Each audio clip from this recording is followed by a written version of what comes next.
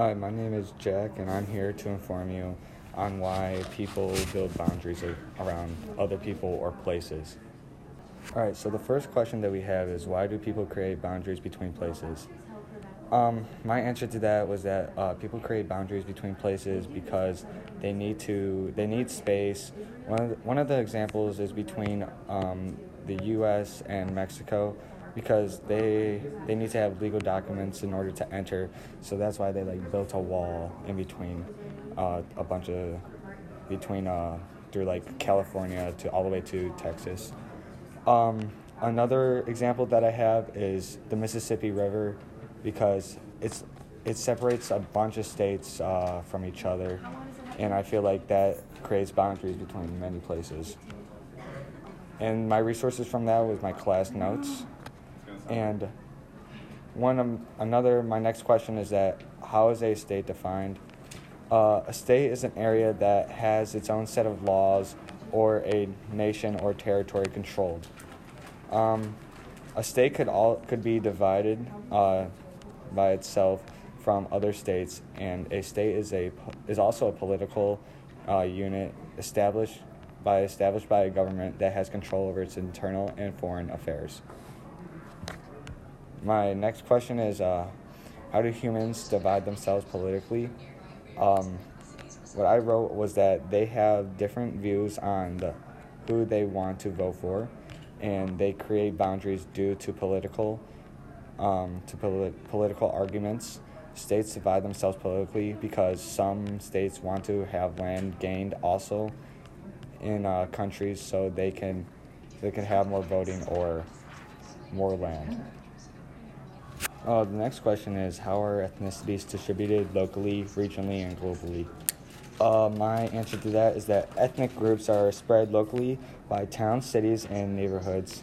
Chinatown is an example that I put because there's one certain type of community just filled with Chinese, and there are also stores and restaurants in Chinatown too.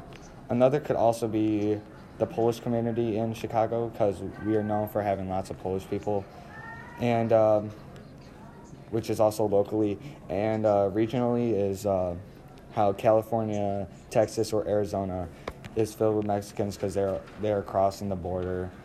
And for globally, there are a bunch of countries that have ethnicities that are just filled with ethnic groups.